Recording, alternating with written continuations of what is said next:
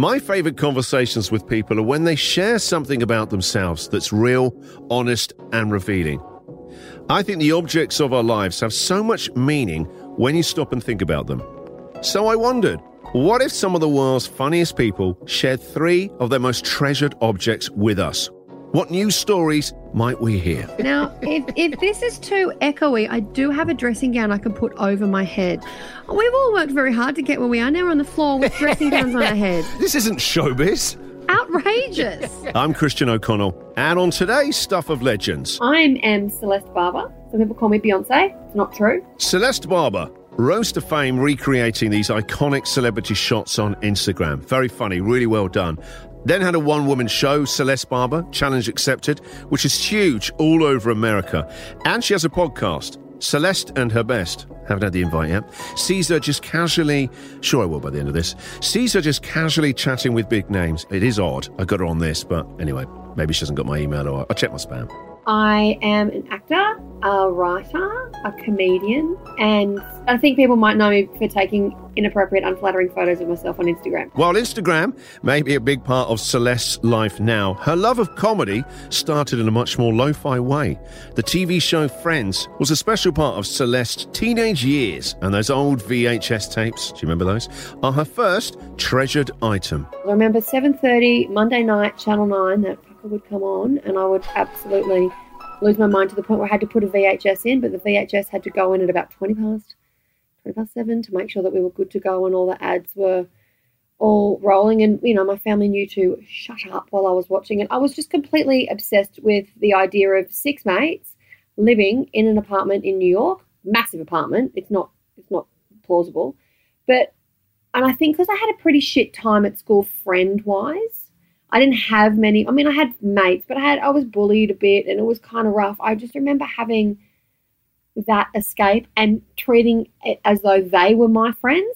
That's embarrassing to say, but it's the truth. So how old were you when you were really into watching that TV show, Friends? Maybe 15. And I remember, like, being at school, and when it was a bit shit for me at school, kind of going, well, I'm just going to channel Phoebe because Phoebe doesn't care what people think and she just says things and she's really impartial and it's fine. So that day I'd be like, well, I'm going to be Phoebe today. And then actually on my podcast recently, I interviewed Courtney Cox. I was not okay. I was not okay at all, to the point where Thomas, my best friend, who's also my co-host on it, just randomly pulled out my book and started to read the chapter that I had dedicated to her and friends. And I was like, can you not do that, please? It's a very intense moment for me because she now thinks I'm a stalker and I'm in her house. This is not okay.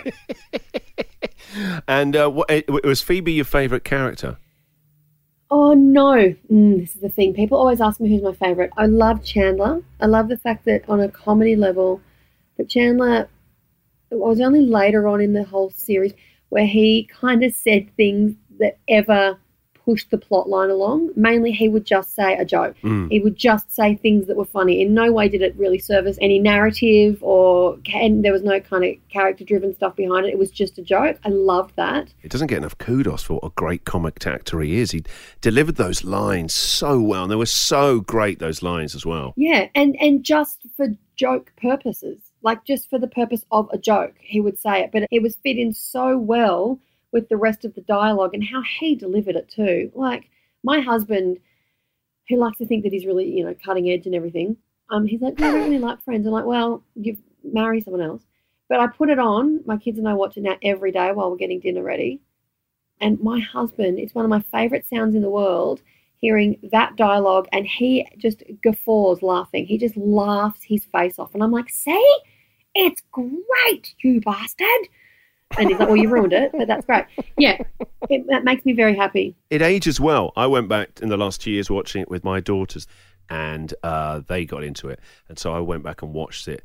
Again, I hadn't seen it since it originally came out, and it's still really, really, really funny. Really funny. And they're really, really good actors. Like, I watched it yesterday because I watch it all the time. And I'm like, yeah, every day. I watch it every single day. And sometimes when no one's around, or, you know, if I'm on tour or something, I just put it on in the background just for some company. Like, it's a fucking illness. I'm really full No, on about it. I think there's something quite sweet about Celeste. You're almost being the friend that you needed in your life when you were 15. That's how I feel about it too. Like when I watch it now, I go, yes, I'm so happy I had this when I was having a bit of a shit time at school, or even when school was fine and great. I'm so happy I had this like my consistent mates that would always just hang around. So I've kept all the VHS that I have of it. Wow. That's great. And then I bought the box set, and then I got nervous that I'd lose the box set, so I bought another box set. You need a backup for the backup. I get it. And then now it's out everywhere, and everything's going to be okay. But you still own the VHS cassettes of it? Yeah. It's got the That's tape. awesome. I remember they've got the thing like Celeste tapes, do not record. Yeah, rip that or little have tab Friends, off. season 2, tape 1 of 6. Friends, season 2, tape 2 of 6. And like it was in quite aggressive writing, so people just knew not to. But we all were at that age. I used to do that, block capitals, angry capitals, do not record over my tapes. Exactly. Don't eat all my food. I don't care, but don't touch my VHS, Mum. Yeah. So tell me more about you at 15 then. What was it like at 15 for you? 15 for me, well, around that kind of time wasn't excellent. I've got ADD, and I wasn't diagnosed with that until I was 16. So school was just an absolute ball ache for me. Really, must have been. Academically, I really struggled the whole time because I just couldn't concentrate. I just could not sit and concentrate. And I just felt like I was naughty, but I knew I wasn't a naughty kid because I'm really, still am to this day, terrified of like authority or like institutions like teachers or professors or bosses. I'm just terrified. Like even when I drop my kids at school now, my children are in kindergarten and year 3. I'm like, hello, Mrs. Hackett. When I see my son's kindergarten teacher, I just always feel like I'm in trouble. So it was weird for me when I was younger because I'm like, I'm not a naughty kid because I'm too scared to be naughty, but I just don't get it. So I'd just be funny. I'd just make jokes or I'd just distract people and, other kids in class because I couldn't sit still to save myself. And like even to the point where teachers wouldn't let me come into the classroom because they'd send me out all the time. Where did you have to go? Did you go in the corridor or did they send you just out? Yeah, well, I just go outside the classroom, which is bloody red rag to a bull for a comedian. You're like, yep, brilliant. Because now I'm outside. You've won. The teacher can't see me. All the kids can. I'm going to eat all their food and I'm going to do my bit. I loved it. And you get to do that fun stuff where all the class would look at you and laugh while the teacher has her back to you writing on the board, and then they're all laughing, and the second she turns around, you jump down into the bag so the teacher can't see you, bring the house down. Like, it was so great. The movie of your life, the origin story, it all starts here. I can see it all, can't you? Yeah, you're all getting kicked out of class. That's it. That's your career starting right there. It's your first performance. Yeah, but then, as kids, as we all get older through school, and you've actually got to really start giving a shit, and you can't just always laugh at the loud girl. No. They would get smarter and progress more, and I just wouldn't. I'd be like, no. I don't know how to do anything, remember? Just watch this. But then I was medicated. I was put on Ritalin for my ADD. Thank God. Yeah, did that help? Did it work? Oh, my God. Instantly. Unbelievable. I can't even, I talk about it a bit now. People ask me a lot about it. I can't wrap my head around how grateful I am that happened, and also that it happened later in my life.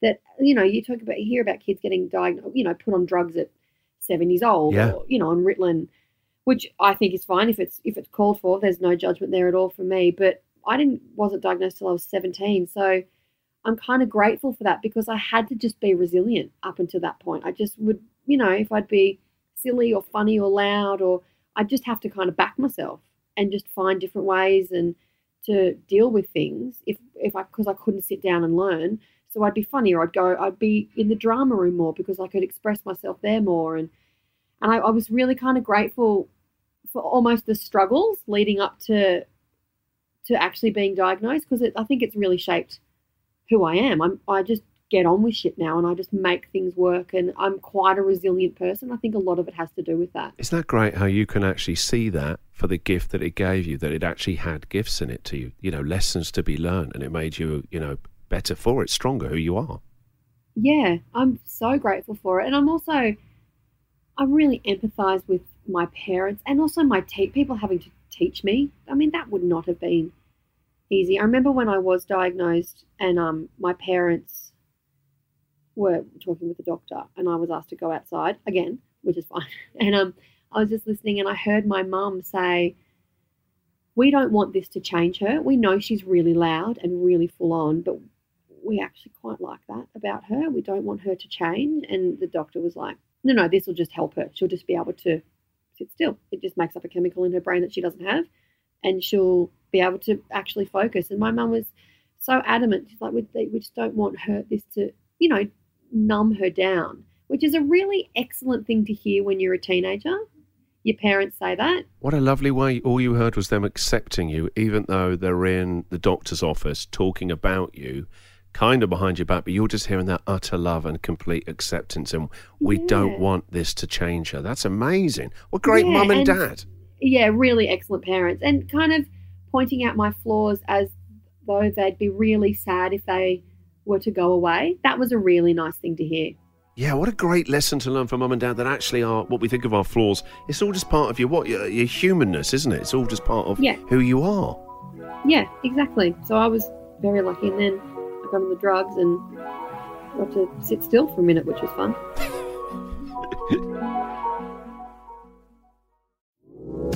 I'm Christian O'Connell, and this is the Stuff of Legends, today with Celeste Barber. So we've heard about Celeste's TV show Friends obsession, and her second item is another VHS classic. The next one is Janet Jackson Velvet Rope Tour, 1998. So I went and saw that concert with my mum, the second concert I ever went to, and it changed my life. I danced a lot as a kid, and it changed my life. So then I got the VHS, and I'd come home from school, and I'd put it on, and I'd learned, it was a 2-hour concert. I learned every single dance. I'd change between which backup dancer I was. I was never Janet, because you're not Janet. Know your place. No, your place. I love that you respected, even though you had a problem with authority, you respected Janet Jackson as being, the top of the totem pole, and you were nowhere near that. You can be whoever 100%. You want, but not that. I wanted to be Janet Jackson's backup dancer. I didn't want to be Janet Jackson, because you can't be Janet Jackson. Only Janet Jackson. You know what I'm saying? So I would learn every single dance, and then to the point where I'd have costume changes side stage, which was on the couch. Mum and Dad were still at work, and my sister wasn't home from school yet. So I would put this on, and I danced it for 2.5 hours, 5 days a week, straight after school. And this is when I had started taking Ritalin as well. So Ritalin is a appetite suppressant, so I dropped a ton of weight and was dancing as well. So, oh my shit, I was hot, and I was. And you could dance. You had it all. And I could throw a leg. Oh my God, it was such fun. And now even when a Janet Jackson song comes on, my husband's like, oh fuck. Like, yep, that's it. Move aside. Here we go. Clear the room. Yeah, like if we're at a club, which doesn't happen. I'm 100 years old and I go to clubs. But, if it comes on, we're dancing, my husband's like, yeah, and trying to dance with me. If a Janet Jackson or a Spice Girls song comes on, he knows, step away, walk away, Renee, and he will move people around like, come on, she's got to do it. I love that, because actually there was those magical sort of hour or two before Mum and Dad got home from work. And I know what that's like, and I had it before my mum and dad got home from work, when you were the only one in the house. For me, it's before my younger sister got back from school, and you were... And it wasn't like people just go, that must have been very lonely. I went, no, I loved being in charge of the house. I could do what I wanted to. That must have been a magical time for you. I loved it, because it felt like you went home to your studio, or, your own space where, like you say, you're the boss of it. You're like, all right, now it's like the golden hour. Yes. I'm going to now really just do what I need to do. Then when Mum and Dad come home, we all, assume our roles and get onto it. But my mum was also very sweet. She'd come and she'd go, have you done Janet again today? I'm like, yeah, because all the carpet was pilling because I was dancing so hard. Like, I did all the floor work. I'm talking, if there was splits, I'd split. Wow. All of it. And I got better and better. I loved it so much. And Mum would have to vacuum up all the pilling carpet. And what did that give you then, do you think? I always loved it. I always danced as a kid, went to dance classes and did concerts in the Stedfords, and I was that girl. Yeah. And I don't know, I love moving my body. I just love dancing. And it's weird because I had emergency open heart surgery when I was 25 because I had a massive hole in my heart that I was born with that we didn't know.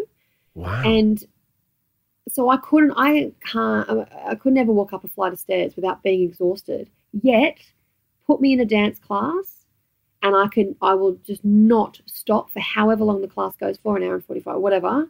I mean, I'd be exhausted, but because I'd be so happy, I wouldn't realize. And that's what my mum said. She's like, it's weird with the heart surgery stuff because we didn't realize that you were out of breath all the time because I was dancing all the time and I just loved it. So it was never an issue.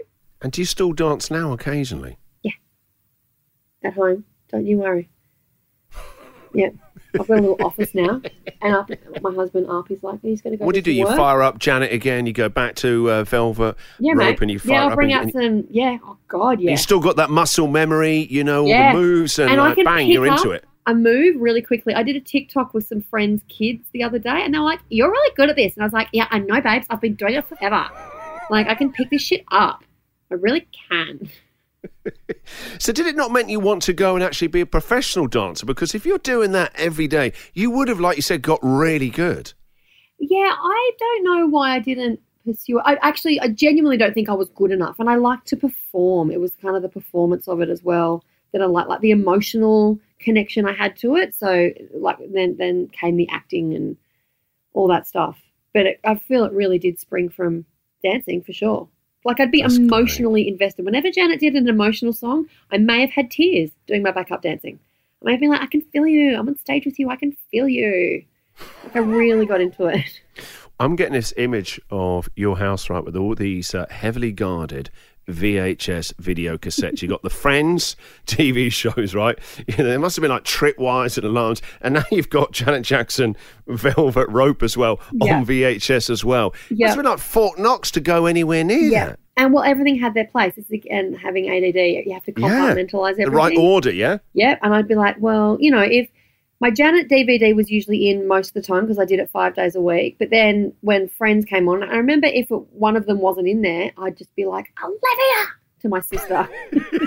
Like, where did you put my stuff?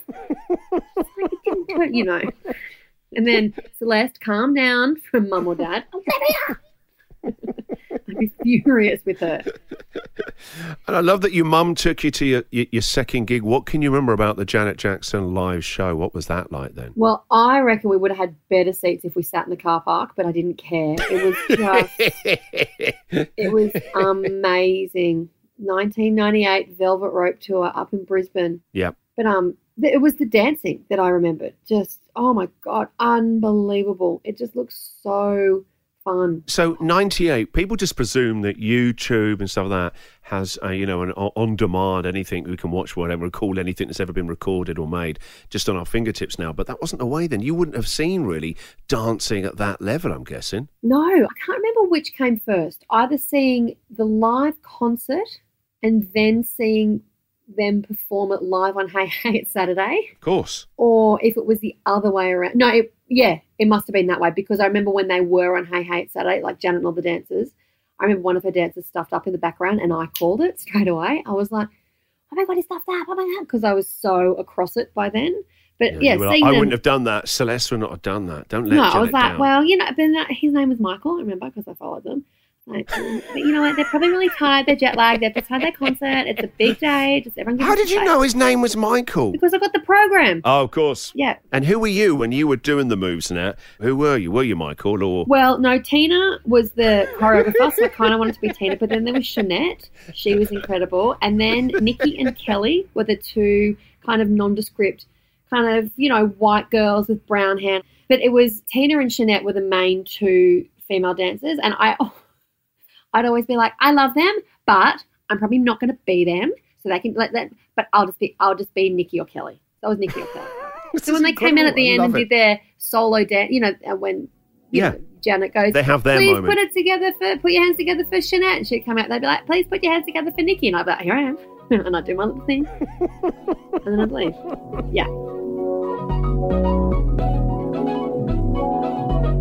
My third item is a card, several business cards that my dad would give me.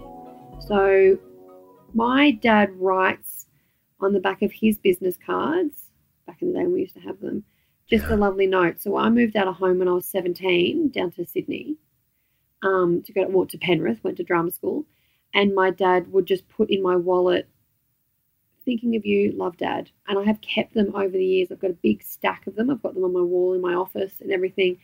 If he would have to go away, which he never really did, my dad, worked close to home, but for whatever reason, or if I had something big coming up and he had to leave early for work that morning, he'd always put a business card out with a lovely message on the back of it. And as I say, I've got them on the wall in my office. I keep them in my wallet, all the different ones in different handbags that I have, or because I travel a lot, I put some in my suitcase. And so everywhere I go, I'll open up and again, I'm like, oh, there's that letter from Dad. And he then did it once on a big bit of paper and folded it up, and I just walked up to him and went, no, it's not the same. And he went, yeah, sorry. Get on the card. I don't like this one. Oh, what a great dad. What a lovely thing to do for your daughter. That's and we've beautiful. never really kind of spoken about it. It's not a thing. It's just thinking of you, or well done, or love you, hope you have a good sleep tonight. Really, really thoughtful. And what age did he do that up until? He still does it. It's very sweet. I want him to start doing it for my kids, but it's also something that you can't request. Do you know what I mean? It's just something that it's his jam, and however he does it is awesome. It's interesting as well how you haven't talked about it, and maybe you don't need to talk about it. All that's said is on the card. You get it. That's it. Yeah. Yeah, my dad's and my mum, they're both very sentimental. So my dad has his shed, and my son's wrote him a birthday card a few weeks ago, and he's put it up and he'll take a photo and just send it to me and go, pride of place. And that's the same with my niece and nephews, my sister's kids, if they've done stuff. He just pops things around. And also he's got an original Cooper S, 71. And he has two things in it down the side of the door, and it's a letter from me when I was little, and a letter from my sister too, on two very separate occasions, years apart. And they're the two things he just keeps in the car with him at all times, which is so cute. That's amazing. Yeah, it's very sweet. What a great way to keep the younger yous still close to him. Yeah, and it's just, it's nice to know that stuff mattered, because I get it now. I'm a parent and that stuff totally matters, but you don't think to keep all that stuff. You're like, yeah, Sterling, it's another drawing. How amazing. But he does. He holds on to just a few little things, and also kind of gives out those cards as well, which is so nice. Tell me about Dad then. Dad is an only child, born and bred here at Tweedheads forever and always. I got my ADD from my dad, and we joke about it all the time. We give each other shit about having no attention span all the time. And Dad and I also, he's so fucking funny, my dad. He's the originator of dad jokes. But to this day, like he told us this joke the other day, that he's been telling us since we were 6, and he had tears in his eyes. He was laughing so hard. But he now only tells this joke for our reaction. He waits. He says it because he knows we're going to be like, Dad, fuck, stop. He loves it. I got to hear the joke. Oh, okay. A grasshopper walks into a bar. The barman says, "Oh, we've got a drink named after you." And the grasshopper goes, "Oh, what? An Eric?" It's a funny joke. Yeah, I get it, but I've been told. Yeah, I know, but it's been told to me for about 25 years, and now my son says it, and he thinks it's the funniest thing ever. And Dad he couldn't be happier. Going down the generations. He's keeping it that Eric joke alive. Yeah, and he'll get excited too when we're all together. My dad will just kind of, he'll just kind of sidle up to someone, and you're like, oh fuck, he's telling him a joke. He's telling him a joke, and he is, and then he'll, but. It's the delivery. And then my sister will scream laughing. She's got the greatest laugh in the world. And I'm like, what is it? What is it? What is it? And he'll tell me. But it's the anticipation of how shit it's going to be and how much joy he gets out of it that makes it the greatest moment in your life. Yeah, it's great. So we're thinking he's 70 next year. So me, my sister and my dad are all going to get a tattoo of a grasshopper. Oh, you're kidding. You've got to do that. Are you really going to do that? Oh, it's the best thing you could do. If I was your dad, what a great gift for your 70th. So you and your sister and your dad are all getting it done? Got to get just a grasshopper on our leg or on wherever. But yeah. Oh, God, I love that. What a great thing, Eric the Grasshopper. Yeah. He's a punchline that lives on literally permanently on you all. Yeah. That's amazing. Physically forever. Yeah, the joke's become a physical joke now. Celeste, thank you so much for doing this. It's really been a joy, an absolute joy.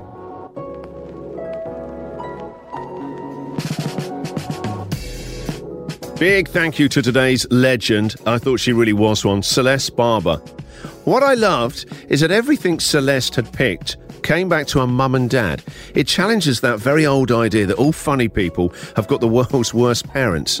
I love the sound of her mum and dad, and her friends' VHS cassettes, Janet Jackson, obviously her dad's business cards. I'm going to steal that idea. And at the heart of all of them, this wonderful, beautiful relationship she has with her mum and dad. And I think I will keep the joke going and tell my daughters that. You should tell yours if you've got kids. Eric the Grasshopper. Awesome. Let's all use it. Make sure you don't miss out on any of our upcoming legends. Follow the show for free on iHeartRadio or whatever podcast app you're listening to this on. And if you want to get in touch, check out stuffoflegendspodcast.com. I'm still Christian O'Connell, and until next time, this is the Stuff of Legends. Well, it was.